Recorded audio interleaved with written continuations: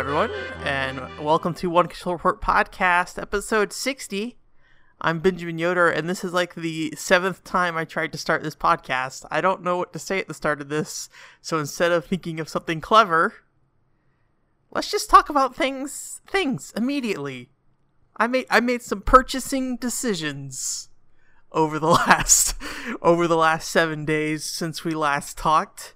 I decided, okay, so the original goal was to get a Super Nintendo controller, I have the GameCube, or a Super Nintendo to GameCube adapter, that I use to play Game Boy Advance games with, so I can play a Super Nintendo controller through GameCube, but my Super Nintendo controller is not in great condition. I think it's always been broken. There's some reasons why I'm not sure what the current condition of the Super Nintendo stuff was, but I have one controller that is kind of messed up. And so I was like, I need to buy a new controller, and I don't know, like, shopping for controllers is always a weird thing. It kind of, to me, it always feels like, oh, I'm going to purchase a new toothbrush, but if you get one used, it's like, somebody's had their little grubby fingers all over that. I don't know. I mean, you just gotta clean it off nice, but yeah, it's a little weird for me for some reason. I don't know why. It's not like a deal breaker, but like I want to buy a good Super Nintendo controller that is probably clean and probably functioning. Those are the two. And so I was looking for a while, like when I went to Portland Retro Game Expo last year, I was going to look at some. I didn't really find any that looked in good condition. So I went with a different route and decided to import one from Japan.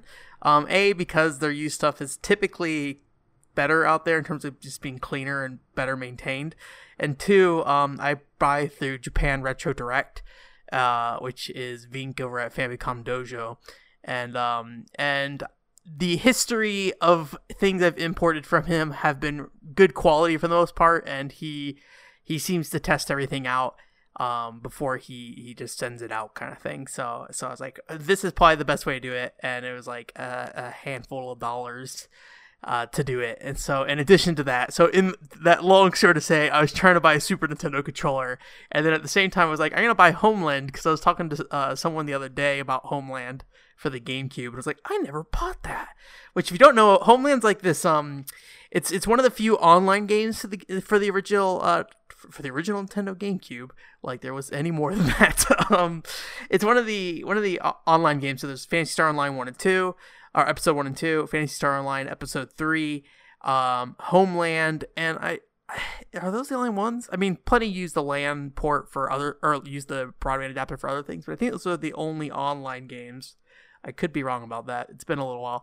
But Homeland basically is like a weird little action RPG thing that you could play online. Some people call it MMORPG. I don't know if that's actually the case.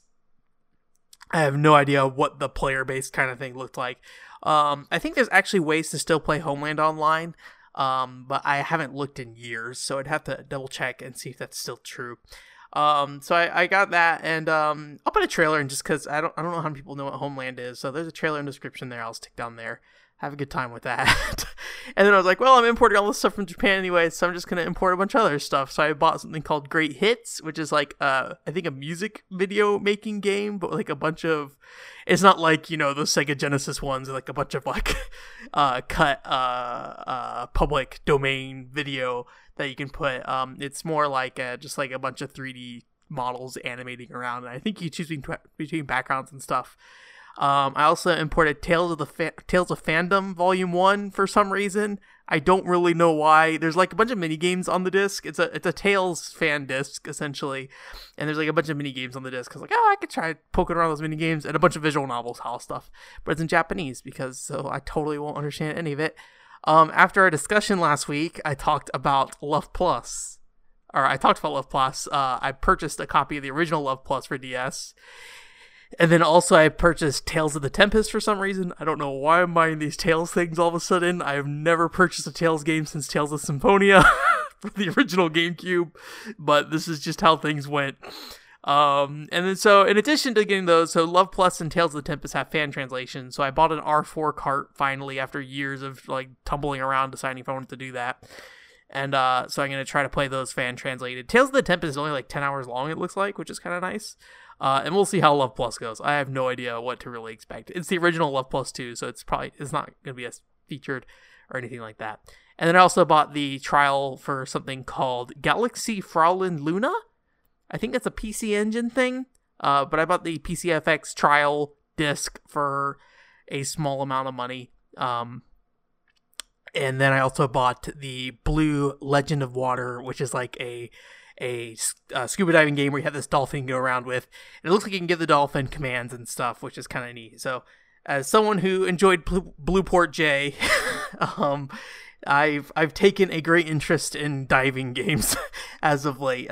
More specifically, things that are more like more adventurous in a lot of ways. Endless Ocean there's definitely a layer of exploration to that game, but I wouldn't say it's like more adventurous, more of just like, let's go look at the fishies, where Blueport J, you have like a goal kind of thing. So yeah, those are the things I imported. I'll always say, like, Japan Retro Direct, I always had great experiences with, so if you haven't, they have a website. I'll also put that down there. If they have not paid me anything. I've only paid them things. And they actually have a thing going on till the 10th, like a sale. So, but by the time you hear this, it'll probably be too late. But the prices are pretty cheap anyways if you're shopping for the right stuff. Like, most of that stuff is less than $5, and it's like $10 for shipping on that. With the exception of Homeland and the Super Nintendo controller. It's like a separate weird thing because I specifically asked for those two other items versus the other things which I just got from the website. Yeah, you can go to like the Facebook page and just like that. I should stop being an ad, but I've had a lot of really good experience with Japan Retro Direct. I do not purchase from many other online sites though, so maybe it's just the experience of normal purchasing from Japan, but I only experience it this way, and it's better than most of the purchasing I get done here in America when it comes to people. So yeah. Speaking of other Japanese game, Money Idol Exchanger apparently came out on, like, I think all modern platforms, which I think it's also called Money Puzzle Exchanger here. That game is really I'm not a big puzzle game fan when it comes to like falling stuff, like falling block kind of puzzle games, even though this isn't really falling block. It like builds in from the top. I've never been like I wouldn't say I'm not a huge fan of them. It's like I never just spend enough time with them to really get into them, and because it's kind of like a infinite kind of thing, there's not really like an end goal. I don't really have a ton of drive to push to be better kind of thing. So I'm not playing co-op or competitively or anything like that. So I pretty much just go through whatever the arcade mode is or whatever, and once I can beat that, I'm like, I'm good, I'm done. Money Idol Exchanger or Money Puzzle Exchanger, whichever you want to call it. That was probably one of the few puzzle games I really put a lot of time into, and put a lot of time into is it within the context of me putting money or time into puzzle games. I probably put like maybe 30 hours into it or something. And I was playing the PlayStation version, which was released as a PS1 import on the PlayStation Network, is what I used to play. And basically it's just like this game where you have this character at the bottom of the screen, and you can grab money from the top of the screen and then throw it back up, and there's different values of money, and when you combine them together, they create the next value of money of like the next coin up. So I'm not going to sit here and try to mention yen coins just because I'm probably going to stumble over myself trying to explain yen coin stuff. It's easy, it's not hard, but I'm just going to play it safe. But like if you put put 2 quarters together, it would become 50 cents. And then if you put, like 10 pennies together, it becomes a dime kind of thing. It's a neat little thing, and eventually it goes up to, in this case, it goes to 500 yen, and then once you put 2 500 yen coins together, they then clear from the screen. So it's just a nice little puzzle game, and I think it's kind of built heavily off of is it Puzzle Bobble? I think it's called. I think it's called Bust a Move in America sometimes. Like the naming convention for like Puzzle Bobble, Bust a Move, and Bubble Bobble stuff just like throws me off completely. But yeah, it's a neat little game. It's got a lot of really cute art, a lot of good music. I probably am gonna put the music at the beginning of this episode for the title screen. I like the menu music. I really like the menu music in that game. But yeah, check it out. I wonder if there's a demo. I don't know. I'd have to look. It's like $8. It's a great fun game to play. I get one thing so I have it on my PlayStation TV, and I like to take it around, but just PlayStation TV doesn't support multiplayer because it's basically a PlayStation Vita. So now that it's on Switch specifically, that's kind of appealing that I can, if I wanted to take it somewhere, I could and have a second controller easily available and connected to play 2 players with. But then the analog stick, I don't know, it's a left and right only game, so the analog stick probably wouldn't be that bad. But still, D-pad for those kind of games always feels better. Although Neo Geo games in particular, it's a weird thing because it's like Neo Geo games like playing Windjammers on an analog stick or D-pad does not feel very good. Like, I feel like you really need the joystick to really play Windjammers very well. I bought Windjammers a while ago and just didn't spend any time on it. I'm kind of sad that's the case. But yeah, speaking of newer game news, and I don't have, well, I guess Money Idle Exchange did just come out, but I mean, it's a Neo Geo game from like 1990 something. I guess I don't really have a ton to say about it, but one thing that did catch my eye, and I'm just going to pull the full name up here real quick, is it's a Spike Chunsoft game, and it's called, where is it? AI, the Somnium Files, and there's not really a lot about the game yet. There's just like a teaser trailer, and I saw a handful of Japanese sites listed. I'm sure Siliconaire or someone probably covered it, and I probably just didn't see the article around. But it looks like basically some sort of like detective style game, but it's got kind of a like what would that be called? Like, you know, I'm forgetting the word. It's like ghosty kind of stuff. It's like a ghost kind of thing. Like, not really ghost, but like, weird and haunted. I'm doing a bad job of thinking of the word. Starts with a P. Paranormal. It kind of looks paranormal a little bit, but I like the look of the game. It's pretty much a standard anime cel shaded style, but it has a more subdued tone, but with some like higher contrast lighting that's going on. It reminds you a lot of how Freedom Wars looks actually in some ways. But there's very little to be seen in the trailer. It's pretty much the detective guy standing there being detective-y at like this circus with like a merry-go-round, and all the merry-go-round horses are like stabbed into the ground, and then it like switches over to like a demonic version of that area, and then all the merry-go-round horses are still stabbed in the ground, but they're like actual horses where like with their feet. It seems like one of those things where it's like we're trying to be like edgy and cool and gruesome in a way. Like, what if the horses were alive? Kind of thing. It just comes off more funny than anything. But I like the look of the game. And I'm curious to see more. There was another something a while ago. I can't remember. This is what I get for taking things off the cuffs. The problem is I read a lot of Japanese news, and a lot of these games' names are in Japanese, and then I forget what they're called because they are in Japanese. Also, I see them once and then never see them again for like 9 months or even years later, and then find out, oh, it became an anime at some point. But there's some other game where it was like it's based off some mobile game. They're trying to make some, like, they made a proof of concept trailer for a JRPG, but it was very much a like target rendering kind of thing. Just like there's like a dude with a gun and this lady who was running around. I don't know.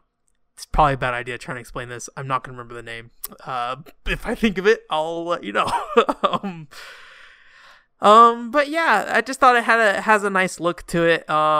It just reminds me that I need to eventually get around to playing Sword Art Online Fatal Bullet. I never picked it up. I was really excited to and really wanted to and still want to. I see DLC coming out for it fairly often, and one thing I was trying to do was watch the Gun Gale, I think it's called, the Gun Gale part of Sword Art Online. I watched through that, and I actually really enjoyed that arc. I was surprised, but I mean, I liked parts of the original Sword Art Online as well. I just don't like it as much as most other people, I don't think. Sword Art Online, like the core functions of Sword Art Online in terms of like characters and story and stuff, comes off as very average to me, but there's things about it, pieces that are interesting. Anyways, someday I'll play Fatal Bullet. But we'll see. We'll see. Also want to play Code Vein someday. There's some new Code Vein content that came out fairly recently. Let's do a fortune cookie. I wasn't planning doing a fortune cookie. That was probably a bad idea because my list is actually pretty slim here. Maybe I thought I'd talk more about the import games, but we'll see. I'll talk about those more as I come around to actually playing them, if I actually play a lot of them. I think the last set of import games I barely touched. So yeah, I don't know. It's kind of hard to because there's a lot of patience needed to play through a lot of those import games, especially when it's like I've never heard of this game before. I went on Google and found one YouTube video for this video game, and that's it. Especially when you start getting like to PCFX territory kind of stuff. So, somebody on my backlog already is playing Eminem's Adventure, so good luck to them. I need to play Darkened Sky someday. That's that Skittles game that came out. It's weird. You should, if you haven't, go to Wikipedia and read about Darkened Sky and how it was a Skittles game originally. That's a crazy thing. I don't know. Let's open that cookie. This is one of those cases of I got a game that I haven't actually played still. It was Pikmin 3. I have not played any Pikmin 3. I don't know why it's there. I'll have to go look at it and see why it's there. Pandora's Tower for the Wii. I wonder which version this is. I have 2 copies of Pandora's Tower. I mean, obviously they're the same game for the most part. But I imported it from Europe because I wasn't sure if it was going to get localized here. And then eventually I played through a good chunk of the game, but it actually froze on me like halfway through, and I couldn't get past that point. Possibly something to do with the disc. I don't know. And then I ended up purchasing an American copy, but then obviously the save files are incompatible, so I had to start the game over, and I have not done that yet. But I had good intentions. Anyways, so Pandora's Tower, I think what interests me most about Pandora's Tower, and I think I did a video gaming bit about this, was the main character who's sorry, not the main character. The main character is like this blonde guy, and he doesn't talk or anything like that, so he's not that interesting. But the lady partner he has that is it's like it's kind of the face of the game in most ways. Elena, I think, is her name. She basically is at this tower that you're at, and she stays there and basically acts essentially as like a housewife kind of thing, but she's also transforming into a monster. and so you have to basically bring her flesh, so she eats this flesh, and that slows down the process of transforming into a monster. It's actually, I think it's like very specific about like how much flesh she can eat in order to get the good ending. You have to like prevent, like basically you're on a timer as she transforms, and the more flesh she eats as you push it off, the more of a good bad ending you might get. I think that's the case. It's been a while and I never beat it because of that whole freezing issue.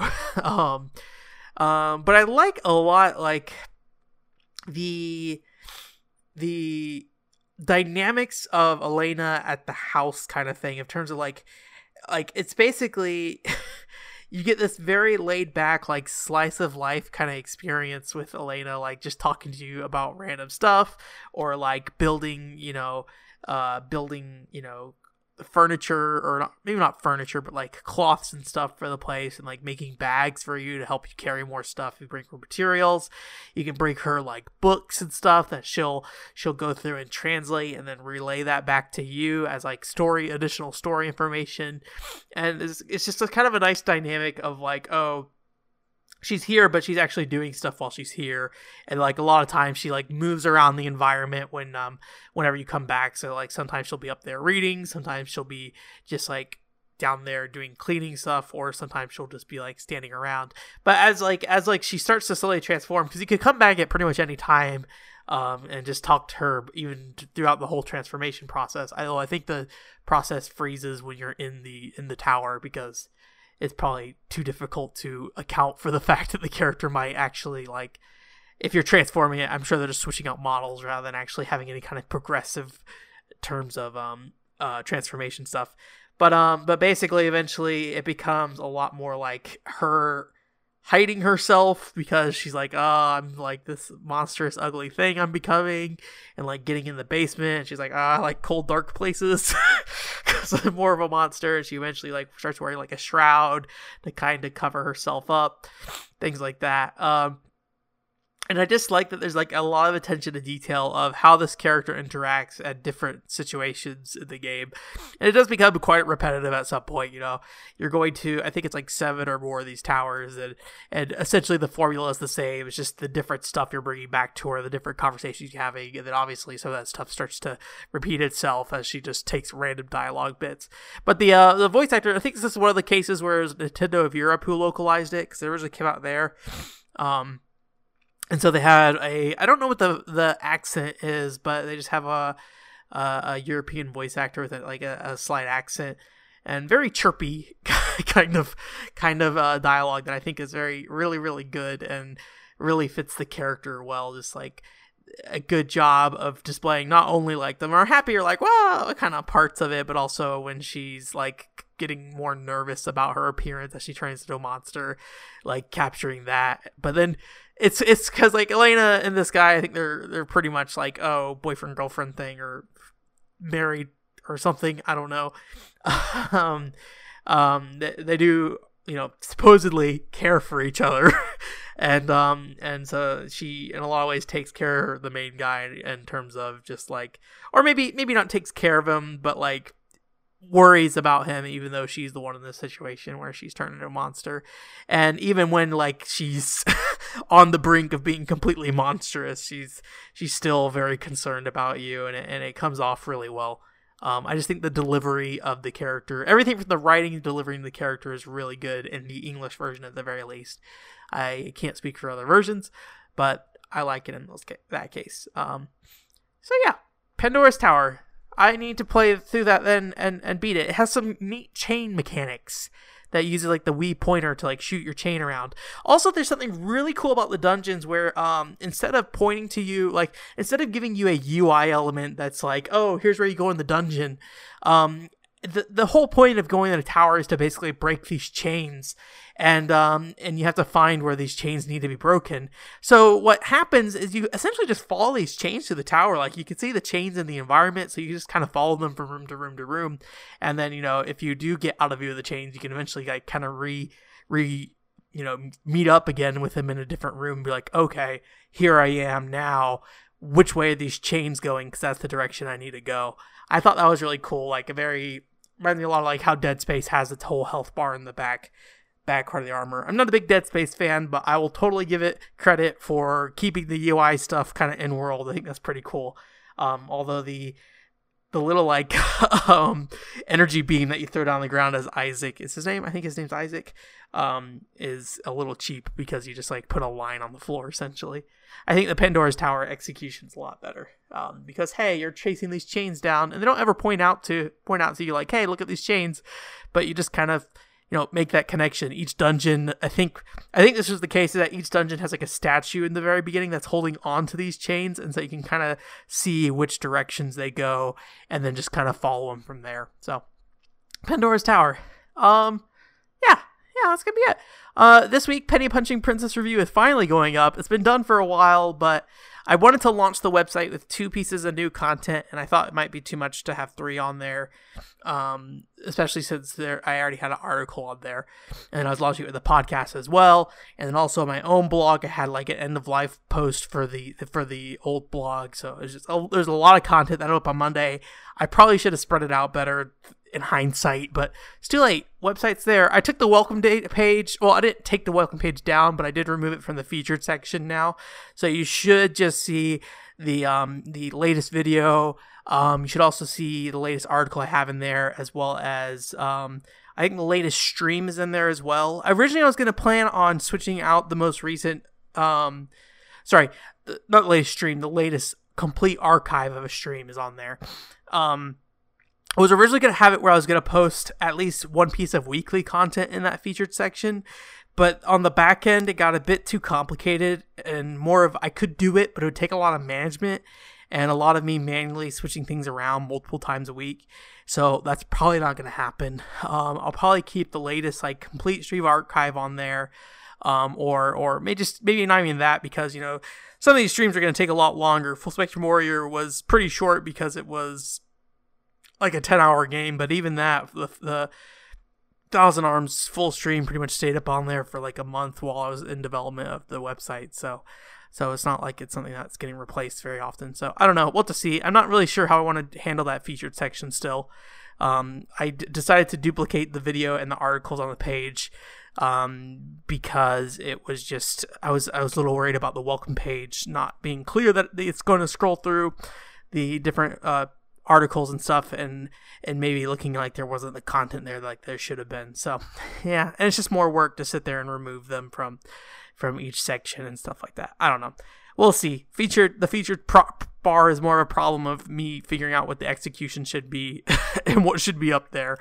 Especially since I don't post a ton of content, and I'm not really around to post a lot of content these days. I spend a lot of time at work, so yeah. That's gonna do it for this week. Thanks for listening, and we'll be back. I forgot. Video games.